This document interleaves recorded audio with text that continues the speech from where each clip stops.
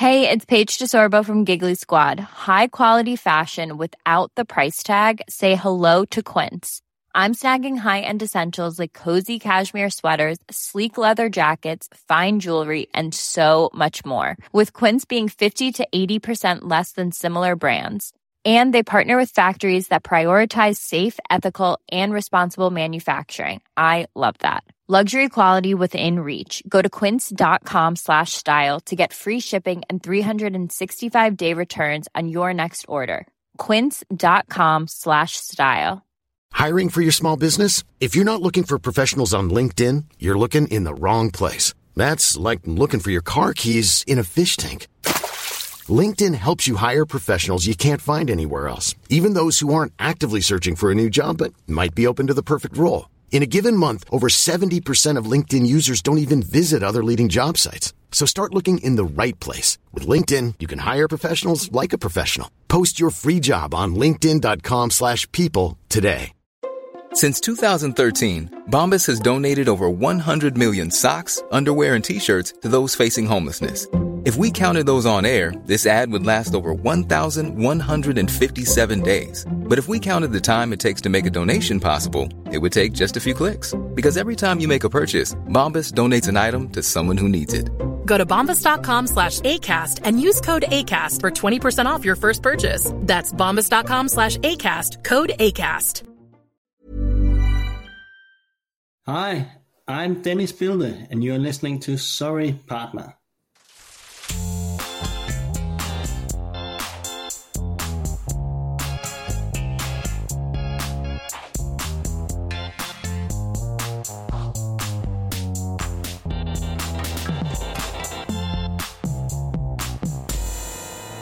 Hello, and welcome to Sorry Partner, a podcast about bridge and all things interesting to bridge players, brought to you by bridge partners and friends Catherine Harris and Jocelyn Starts. On today's program, we talk with Danish champion Dennis Bilde about being bridge royalty and playing with Danish royalty, what it's like to win after coming back from a 70-imp deficit, and the value of sportsmanship. Plus, he shares his top tip for developing players. But first, let's kibitz. Hi, partner. How are you, Jocelyn? I'm well, Catherine. How are you? I am very well, thank you. As you know, I am in London for a little while, and I dipped my toe into my first bridge club today. I'm so envious. How wonderful. Yeah, it was pretty exciting. So, how was it? It was great. I played at the very famous Young Chelsea Bridge Club, and people were really nice. And of course, the standard was excellent, and people were very impressive. It was a really fun and friendly and interesting experience. But what I wanted to tell you about that I found interesting is there was none of the well done partners or well played partners. There wasn't even a good luck partner. But the thing that there was, which I haven't actually really heard before, is well defended partner.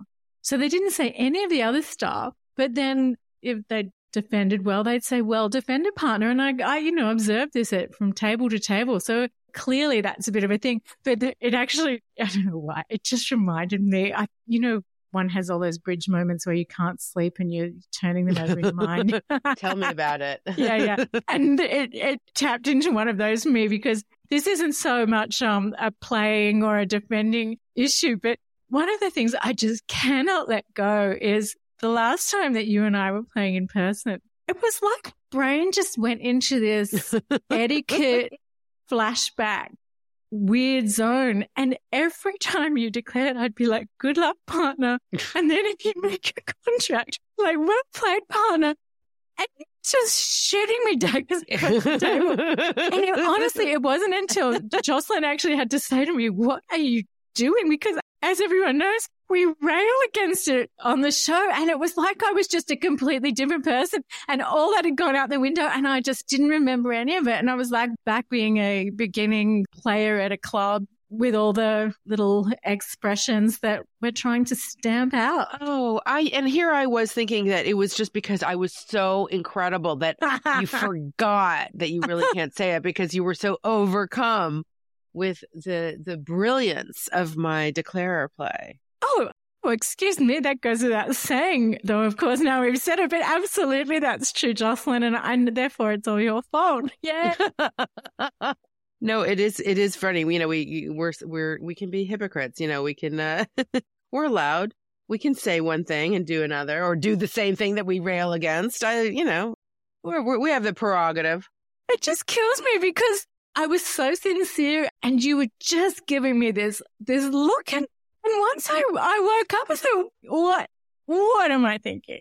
Yeah, that's funny. Yes, no, I definitely remember that and thinking like, yeah, is this reverse negative psychology and I really did something horrible and she's trying to tell me? I mean, what is going on here? We don't say that to one another anyway, but apparently we do. And that's fine.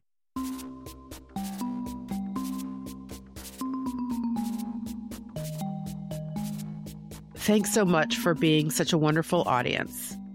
As you know, Sorry Partner is available for free, and it's a labor of love, but it does take a lot of time and effort to put together. If you could help us out, we'd really appreciate it. Donating is easy. You go to sorrypartner.com, you'll see a tab along the top, Support the Show, and that takes you right to our secure Patreon page. Many of you have contributed already, and we are immensely grateful. If you haven't, we'd really appreciate it. Thank you very much. And now, back to the show. So we've got a number of letters in the mailbag, Jocelyn. Would you like me to share them with you? But of course, my dear. All righty. Well, here we go. Our first letter is from Alan in Texas. And the topic of Alan's letter is, sometimes it's better to be lucky than good. Yes, it is. Hi, Catherine and Jocelyn. Several years ago, playing in a regional Gold Rush pairs event, I opened one no trump as dealer with a 16-point balanced hand that included a worthless doubleton in diamonds. My left-hand opponent passed and partner raised to 3 no trump. Left-hand opponent then plopped down the queen of diamonds as her opening lead. When partner put down the dummy, I suddenly experienced an unpleasant Scooby-Doo moment. She also had a worthless diamond doubleton. Clearly, we were about to go down the tubes big time on this hand. But, lo and behold, right-hand opponent laid down the king of diamonds to win the trick. She then led back a heart, which I gratefully won and proceeded to scoop up 11 tricks for 3 no trump plus 2. Turns out, left-hand opponent had led the queen from an 8-card diamond suit, ace, queen, jack, 10, 8 times, that felled her partner's singleton king. Had she led the ace of diamonds, she would have rattled off the first 8 tricks, and I would have been down 4 instead of up 2. And then he puts in parentheses, I have no idea why she did not bid 2 diamonds over my 1 no trump opener. Sometimes it is truly better to be lucky than good. Yes, it is. Yes, it is, Alan. Thank you so much for sharing that story. It's always so gratifying when you have those experiences at the table, isn't it? Like you don't really deserve it, but it feels so nice. Well, yeah. I mean, in a sense, I'm thinking about the hand and I'm thinking about why left-hand opponent didn't overcall. Maybe thinking, hey, I'll really do a number on them with my 8 diamonds. Yeah. But of all things, partner has a singleton king. I guess in that situation, you got to play the ace. Got to play the ace. Yeah. Not so well defended partner. Oy vey. Oy vey. And then the next letter we've heard from Kim in Carlisle, Massachusetts. And Kim is a very well-known bridge teacher, but she wanted to share a tip that Bob Hammond gave her. Do we drink? Yeah. Here, I drink. It's a different tip to the one that we usually get, but it's relevant here because it's about those crazy hands, like when you've got those long suits and what have you. So she writes, I personally received a wise piece of advice from Bob once, years ago, which I sometimes pass on to my students when they send me unusual deals. We were at a charity breakfast at an NABC and guests were seated at tables with bridge celebrities who volunteered their presence as the draw of the event.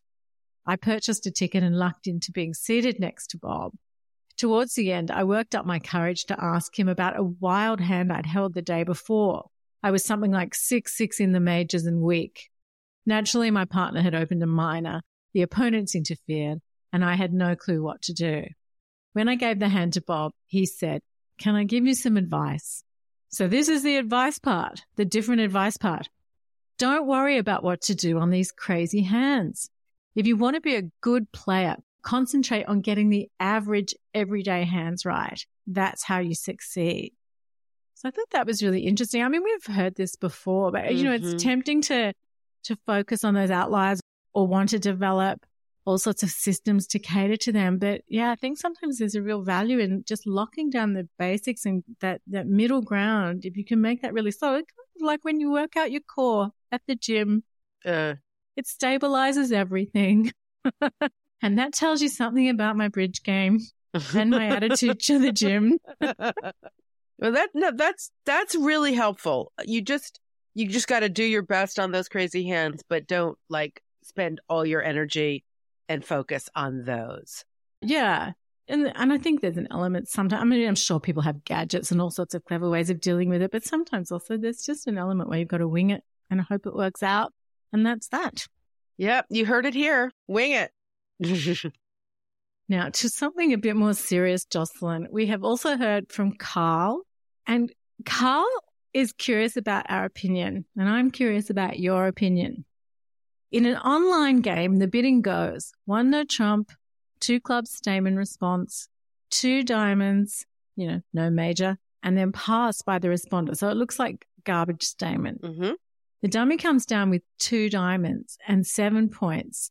And Carl is thinking, great, we've got more trump than the opponents. But then Declarer shows up with 5 diamonds and they made the contract. Now I'm thinking there's something fishy with that bidding, but my partner, who is nicer than me, says that it's better to assume they just screwed up rather than something more nefarious. He's not sure. What do we think? I just think that's very odd. I think you'd then bid to bid garbage. You'd bid something like 2 hearts to say, partner, pick your better major. And then at least you'll end up in a 4-3 fit. Right. I mean, leaving Declarer in 2 diamonds with only 2 diamond support is just, I've never heard of garbage played that way. Oh, no, I don't think it is. I think that's the thing. I think he's saying, he first thought it must be garbage and then saw the hand and it's like, well, obviously it's not garbage. But do you think they were playing in the same room or something, or someone yelled out from the other end of the house? Pass. Just pass. It's fine. Yeah. So what do we think? Cheating? Yeah. I mean, that would be my strong suspicion. Yeah. Yeah. Okay, Carl, you're in good company. We say cheaters. And then our final letter today, Jocelyn, is from our good friend Mike in Michigan, who has sent us a limerick. Oh, yay. Thank you, Mike. Well, let's hear it, actually. Okay. Well, Mike's going to read it to you himself. Take it away, Mike. G'day, Catherine and Jocelyn. It's Mike here from Northport, Michigan. I wrote this limerick after your interview with Zach Grossack. Here goes. From high card points, I'll be exempt. I'll open a 6-piece preempt. Just following Zach, I'll give it a whack and make bidding for oppos verklempt. Genius limerick. Thank you, Mike from Michigan. That is brilliant. Wonderful. Thank you so much. So if you have any great limericks to rival Mike from Michigan's fabulous limerick, or stories about how opponents felled their own king, yikes, or you felled your partner's king, even more yikes, or something fabulous from Bob Hammond, or a suspected cheating incident, we want to hear about it. So please send them in to sorrypartnerpodcast@gmail.com or sorrypartnerpodcast on Instagram, or tweet us at sorry_partner, or you can send us a voice message. These links are in the show notes and on the website at sorrypartner.com, along with some other good stuff. Coming up next, our interview with Dennis Bilde. And note, this episode comes with bonus audio for our Patreon supporters.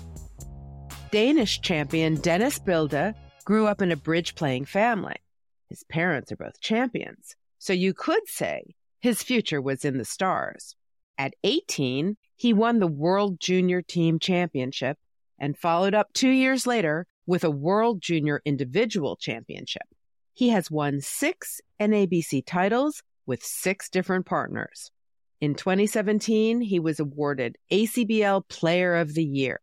And in 2020, he became the youngest ever recipient of the ACBL Sidney H. Lazard Jr. Sportsmanship Award.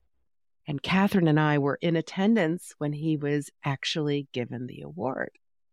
We began by asking about his earliest memory of bridge.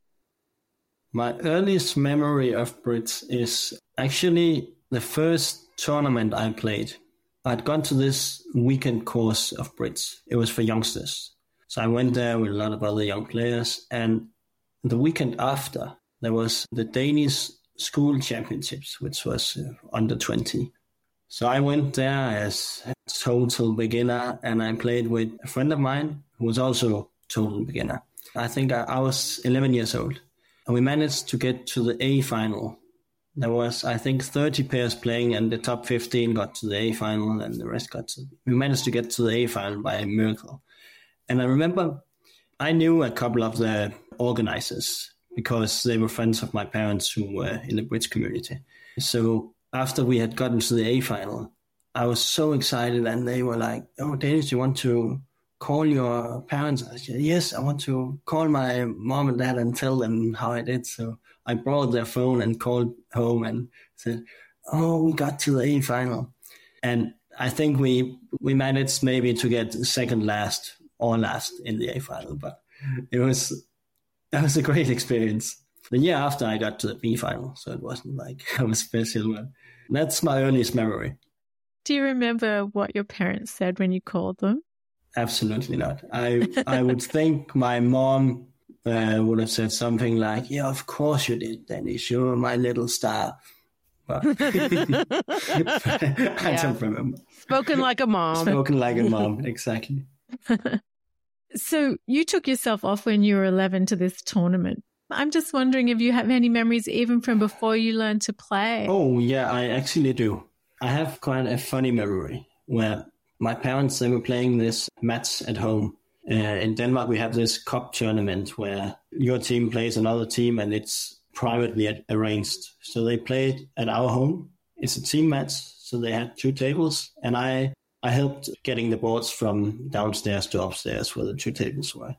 So after one of the hands, I had to bring the board upstairs, and I ran upstairs and I said, Mom, they made all the tricks." And they said, "No, you can't say that." They thought it was quite funny. So was this an annual event that was at your house, or was it at your house because... So it's a cup tournament where you start with maybe the round of 64 or 128. And if you win a match, you go to the next round. And all the rounds until the semifinal are arranged privately. So the 2 teams has to find out when they play, and one of the teams is a home team. It's quite a nice format. So you meet a lot of other players that you maybe wouldn't meet anyway. Yeah. And is this something that you've played yourself as an adult? Yeah, I played it a couple of times. Did you ever end up hosting it? Yes, I did. I'm just curious about the preparation. What did you serve? How did you set it up? Well, when I hosted it, I think I was still living at home, so it was easy. I told my mom to do something. I think I wasn't that young. But we had when we were younger, we had a junior team and we played this tournament. One time we played and we had to meet a team that was maybe 1 hour away. And I had chatted to one of the guys on BBO, and we agreed to play. Well, I think the normal is 40 boards, and we said, okay, we'll play 40 boards, and we agreed to start at 1 o'clock or so, I thought. So from our place, it took an hour to go there, and we were young, so my dad, he would take us. So we went, and the guy called me, and he said, "Where are you? We're ready to start." So we're on our way. Isn't it 1 o'clock? No, it's 12 o'clock. We agreed 12.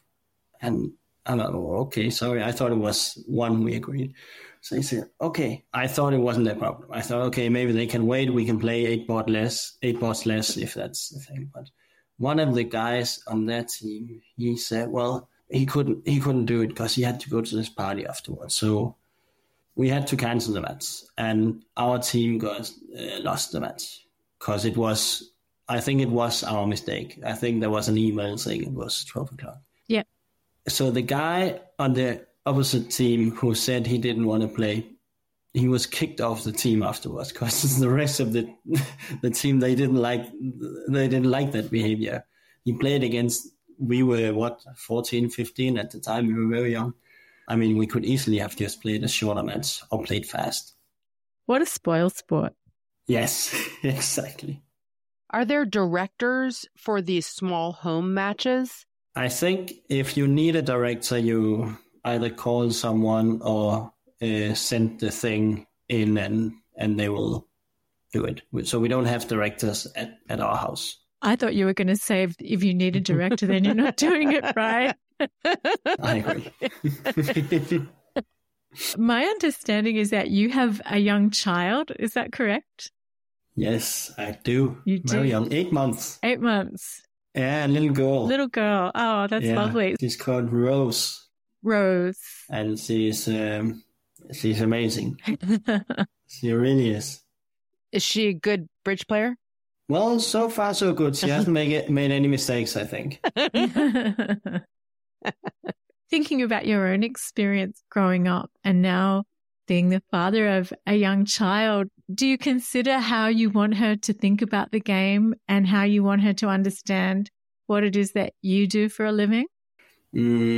Not yet.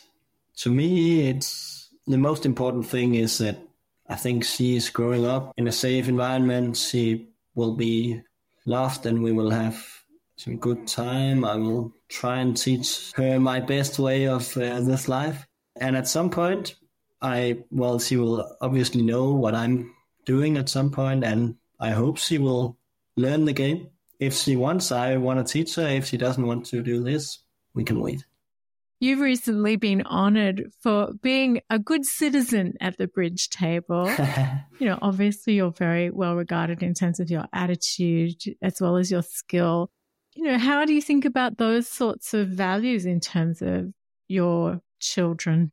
I think those values are extremely important, not only at the bridge table, not only in school, but everywhere you go, whatever you do in life. I think it's very important to be able to be humble, be open-minded to others, be nice. And I was always taught to treat other people like I wanted them to treat me. I think it's a very important life lesson. And I'm definitely going to try and teach my daughter. Was it a lesson that was ever challenging for you, or was it just drilled from the beginning and there was no bumps in that road? I think it was pretty drilled from the beginning, but in the way that my parents, they didn't tell me you have to do like this, you have to be nice. They were just very nice people. I mean, when other people came to our home, they were received with open arms and smiles and happy and sharing things. I mean, it was just a lot of love all around, I would say. So I've basically just learned from what I've seen, I think. And I think some people could learn from it. Many people are good at it. Luckily, more people are good at it than not, but it's an important life lesson. We spend a fair amount of the podcast talking about annoying things that we encounter at the table. And I'm wondering do people behave better when they're playing with you, or are they still, the bad behavior continues even when they're playing against you? My experience is actually that they behave better.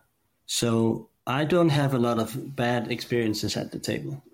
There's a few, but I don't recall any really, really bad behavior.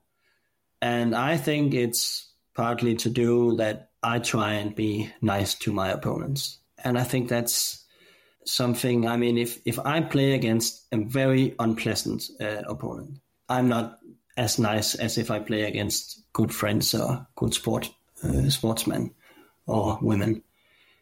So I think it's important. I think if I do it, they are more likely to do it as well. Is there anything in particular that makes you nervous when you're playing bridge? That's a good question.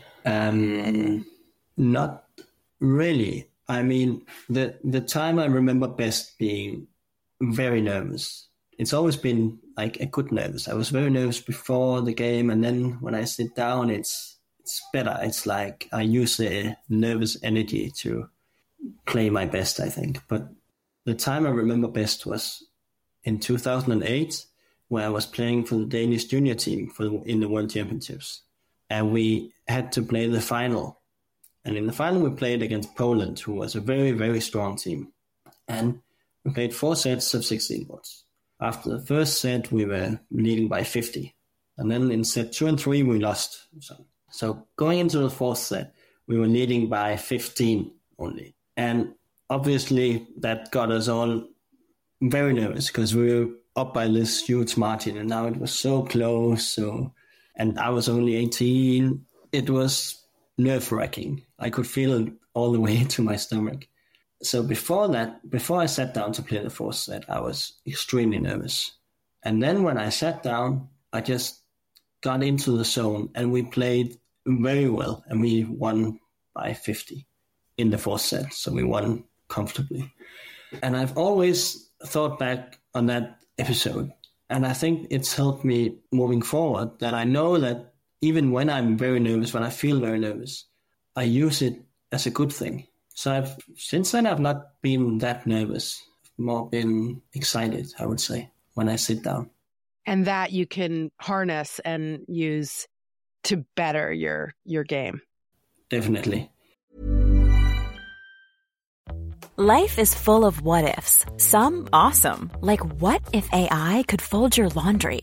And some, well, less awesome, like what if you have unexpected medical costs? United Healthcare can help get you covered with Health Protector Guard fixed indemnity insurance plans. They supplement your primary plan to help you manage out-of-pocket costs. No deductibles, no enrollment periods, and especially no more what-ifs. Visit uh1.com to find the Health Protector Guard plan for you. Hi, I'm Daniel, founder of Pretty Litter. Did you know cats tend to hide symptoms of sickness and pain? I learned this the hard way after losing my cat, Gingy. So I created Pretty Litter, a health monitoring litter that helps detect early signs of illness by changing colors, saving you money and potentially your cat's life. Pretty Litter is veterinarian developed, and it's the easiest way to keep tabs on your fur baby's health right at home. Go to prettylitter.com and use code ACAST for 20% off your first order and a free cat toy. Terms and conditions apply. See site for details. Burrow is a furniture company known for timeless design and thoughtful construction, and free shipping, and that extends to their outdoor collection. Their outdoor furniture is built to withstand the elements, featuring rust-proof stainless steel hardware, weather-ready teak, and quick-dry foam cushions. For Memorial Day, get 15% off your Burrow purchase at burrow.com/ACAST, and up to 25% off outdoor. That's up to 25% off outdoor furniture at burrow.com/ACAST. What's the biggest deficit you've ever come back from? What was it? I was down 65 imps in the round of 16 in the Vanderbilt against the former Monaco team with Helge Moen Helnes and Fantoni Nunes, which was probably the strongest team at that point. And, well, some of them had some extra tricks in the bag, we later found out.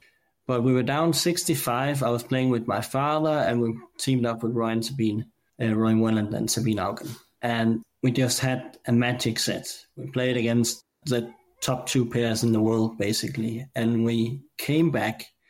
And actually, we came back a little bit short, we thought. We came back and we were 4 or 5 imps short. But there was an appeal from earlier in the match. And it went on until 4 a.m. in the night. And then we got the message that we won the appeal, so we won the match. So we came back from 65 imps to win the match, and we only knew that 4 a.m. in the morning. And then we had to try and sleep. That was not so easy, I can tell you. Yeah, I was going to say, were you sound asleep and they had to wake you up? No. No, I was very excited. So during that match, were you having to harness your anxiety or were you excited? Do you remember how you felt? Well, I remember after 2 sets of the match, we were down 95. So we had no chance. So there was a dinner break and we went out, had dinner and an extra bottle of wine or champagne. We thought we needed something to help us. I mean, playing bridge with no wine, it didn't help. Down 95. So we had a little beer or two and some wine. And we came in now we're down 95. There's no pressure at all because everybody thought that we lost the match already. So we pick up 30 in this second last quarter. And we're still down 65. So there's no pressure at all. The only thing I wanted was to play against Helgemo and Helnes because they were kind of my favorite bridge pair when I was younger. So I just wanted to play against them because I loved how they played. And I played against them, and they are very fast players, and me and my father are also quite fast. So we were finished very much faster than the other table. So after we finished, we talked a little to them, and Helnes, he said, it's probably quite even, the set. And then he started to go through the hands, and he said, oh, okay, maybe we lost 10 imps there, and we lost 10 imps there, and we lost 10 imps there. So I think we had plus 40 or 50 imps on the set. So now we were excited because if our teammates came out and had a good set, we might have a chance to win against this great team. And the funny story is, basically, anytime Roy comes out from a set, he shakes his head and he says, we have a couple of bad boards. And that can mean that he has 50 imps in plus, or it can mean that he has 50 imps down. It's a default. It's just... He says the same thing every time. Well, we have a couple of bad ones. This time, he said, oh, do you have something? We have a couple of good ones. So you knew that had to be good. I knew they had something. So we picked it up, everything. And with help from the appeal, we came back to win the match. That was by far the biggest achievement in a single set I've done. Do you remember what the appeal was about? So it was Roy Sabino played against Helgemo Helnes. Okay. And I was Helgemo Helnes bid, I don't exactly remember, but something like a minor, a major, tuner trump, 18-19. And they didn't agree on the next bid. I don't remember if they bid 3 clubs over tuner trump or what they bid, but they didn't agree what it showed. So on one side of the screen it showed one thing, on the other side it showed another thing. And now they messed up the most baby defense in the world. But they messed up because they had the wrong information. The thing is, if you look at the hand, you would think, okay, this is 3-no trump, and even if you've never played bridge before, you will defeat the hand. But they had a point in how they defended. Got it. Because they had misinformation. Got it. And it's difficult. I didn't really go through the hand. I just hoped we would win it. So it's 4 a.m. You get the news, you've won the appeal, you've won the game. Did you all then get together, or did you just stay in your rooms? No, we just, I think we got a text from Ryan Sabine that they had heard that we'd won, and we went to sleep. And next day we played the quarterfinal. But the thing is that after a match like this, even though we were a little bit tired because it was late, there was no way we could lose now, because we won this amazing. We had this amazing comeback. Now nothing could stop us. So we went on to win the tournament, and I just had the feeling from that on, from the match against Monaco, that there was no one that could stop us now. Yeah, once you get them out of the way. Yeah, and the way it happened, right? Thinking about all the tournaments you've played and all the different venues, is there a particular tournament that you just really enjoy playing? Yeah, a couple of tournaments I very much enjoy playing. One of them is a tournament in St. Moritz in Switzerland. It's a very well-known ski area as well.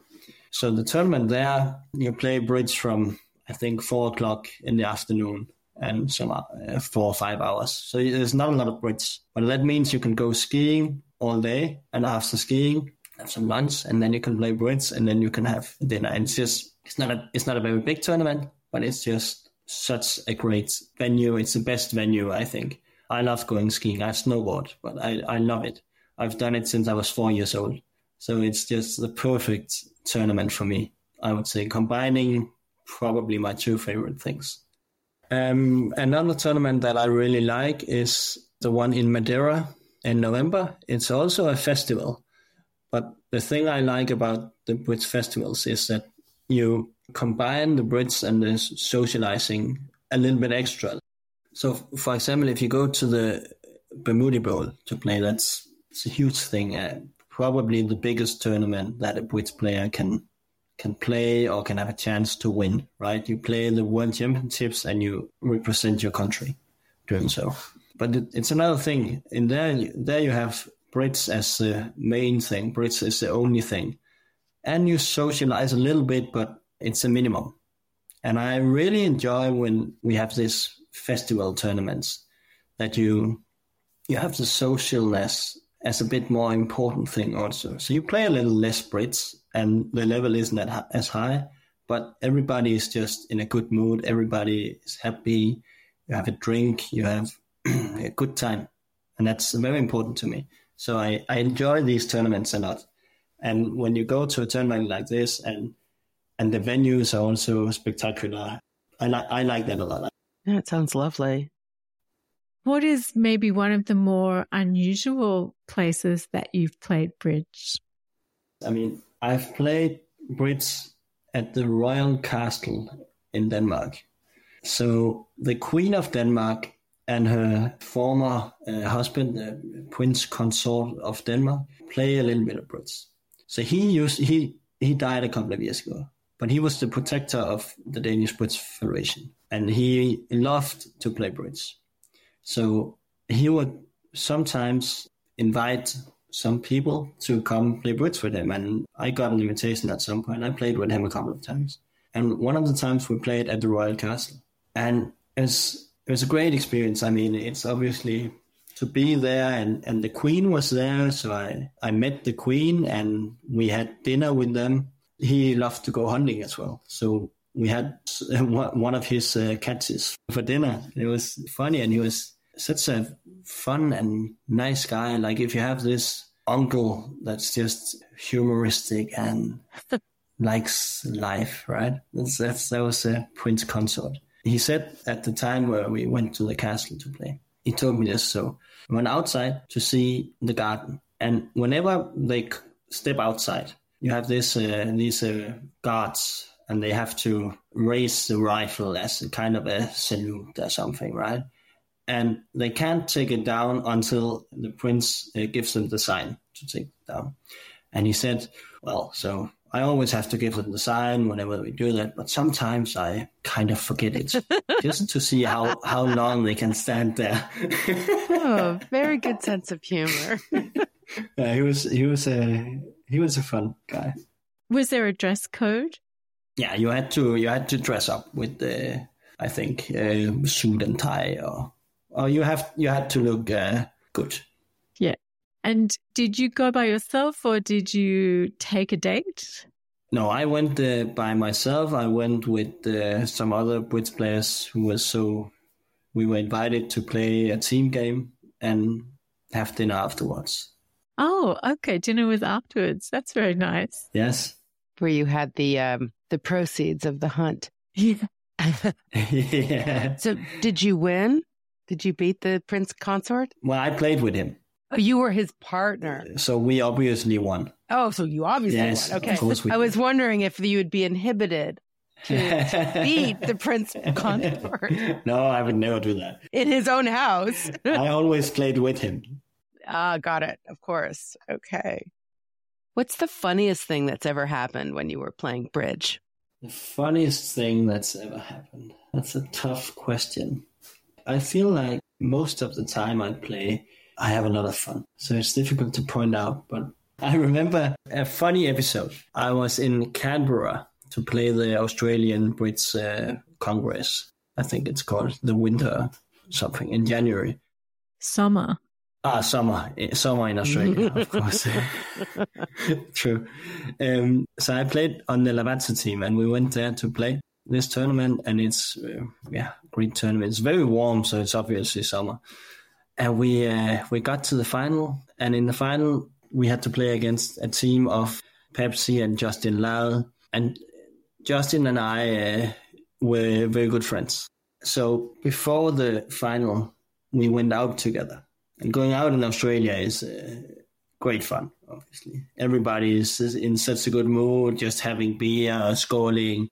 It was just in the heart of me and Justin. So we went out, and we both had this plan, I think, to get the other one a little bit tired so he wouldn't make a top performance the next day, right?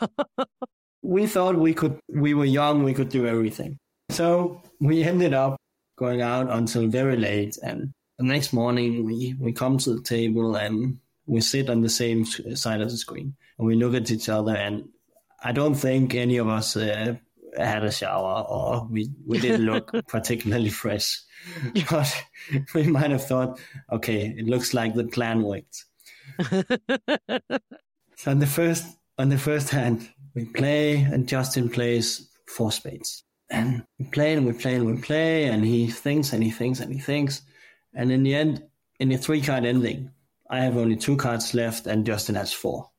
So we played the whole deal. He had 14 cards, I had 12 cards. And none of us realized that's something that never happens. Wow. Wow. So both of us were probably a bit damaged by the night before. The plan worked from both sides. Yeah. A little bit too well, maybe. A little bit too well, yeah. Is there a hot button issue in bridge that's really important to you? I think to me the most important issue is I really try to tell people to focus on the game of bridge. Don't focus on calling the director. Don't focus on if your opponents are cheating or taking breaks or whatever they're doing. Focus on your own game and play the game as well as you can and as it should be played. I feel that there's too much focus on breaks in tempo, on if someone is unethical. And the thing in bridge is that bridge is a mind game. It's very difficult. You have to think. You have to figure things out. So to me, it's very normal that you think in certain situations. And I feel that the last couple of years, maybe 10 years, that every time someone is thinking, people are just pointing at the guy and, oh, you're thinking, do you agree that you had a break in tempo? Before even playing bridge, I mean, play the game first, and then if something unethical happened, okay, you can discuss it after, or you can call the director. It's fine. But I think people should really try hard to focus on playing the game first, because the game is so pure, so clean, so great. I mean, we all love it. Everybody who starts to play bridge and falls in love with it, they play for the rest of their life. And that's because of the game, not because of all these surroundings.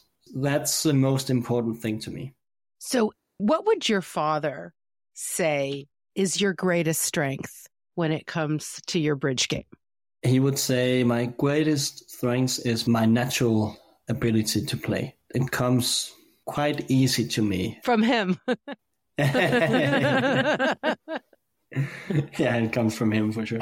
No, but I don't use a lot of energy on standard situation. It comes quite easy to me. So I'm good at focusing on using my energy where it has to be used on the difficult spots.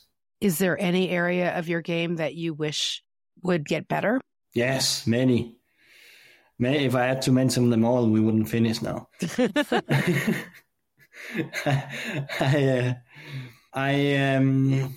I would like to get better in all areas if I can. And I feel that I can always improve. I feel like bridge is one of these games where you can never be perfect. So you can always do something better. So yeah, I want to improve it all. I haven't thought of that there's a specific part of the game that I could do better in. Maybe on leads, opening leads. I think I make many bad opening leads, and not as many as me. Yeah, probably more.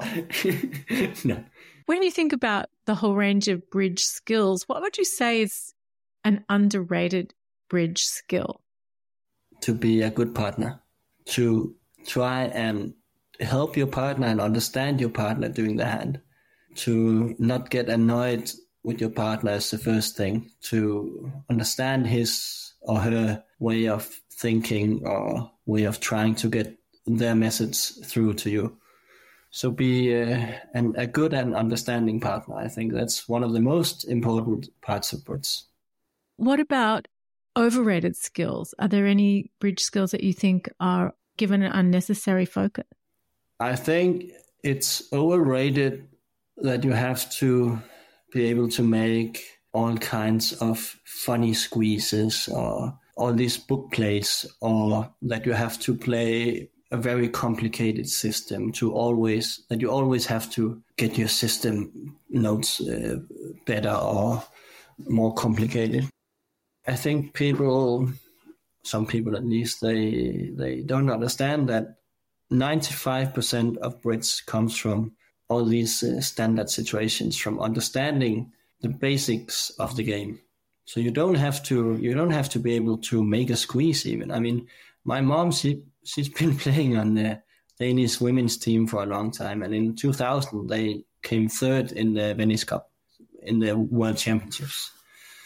So that's a pretty good achievement, and she basically doesn't know how to squeeze. So, yeah, so all these book plays are usually unnecessary. They are beautiful when they come up, but it's rare. Is there a book that you really like that you recommend to people? It's a difficult topic for me because I have not read many books in bridge. What I did was, when I was young, when I learned the game, I read a lot of these smaller books that presented problems and then the solutions is on the next page. And then I tried to solve all these problems. So there was a book series from, I think maybe it was Kelsey, I'm not sure.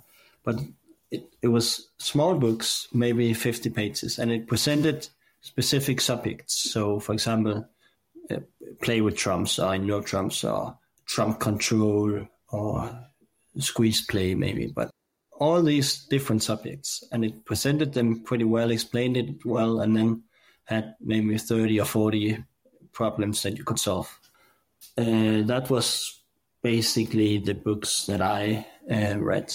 Otherwise, I've read The Bridge Bomb by Alan Sontag. I thought that was a very good book, a very funny book, and I can recommend that. There's not a lot of learning bridge in it, but it's a great book. Do you have a particular motto or catchphrase that you apply when you're playing bridge? Try to enjoy it. Have fun. It's the most important thing for me when I play. I know if I'm not enjoying my time at the table, at the tournament, I'm not playing very well. And if I enjoy it, I play better.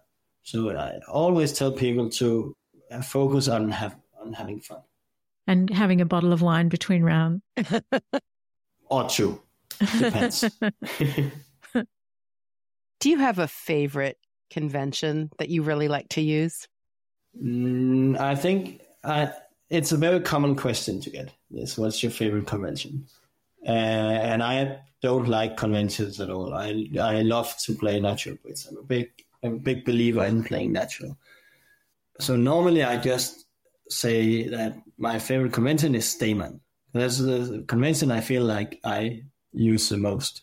And I think everybody who ever won a World Championships, they probably played Stayman and had a lot of good results from that.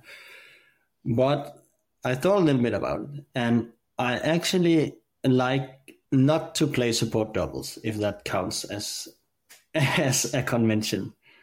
So to not play support doubles is my favorite convention. The double is a penalty double there, or? The double just as a good hand that I haven't got a good bit. Got it. So extra values.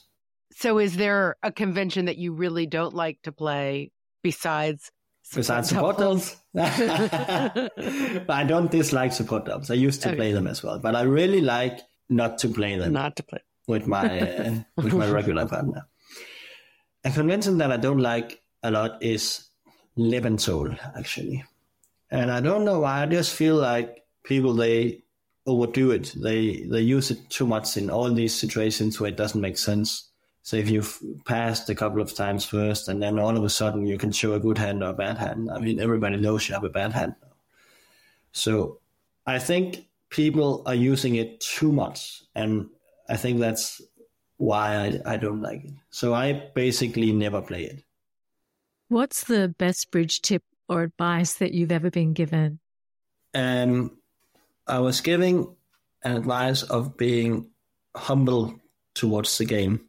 I was not very old. I was, I think, 15 or 16, and I played this junior championships or youngster championships, and we didn't do well. And I was supposed to be the best player on the team, I think, and I don't exactly remember, but I remember when I came home, my dad told me, you have to remember to be humble towards the game.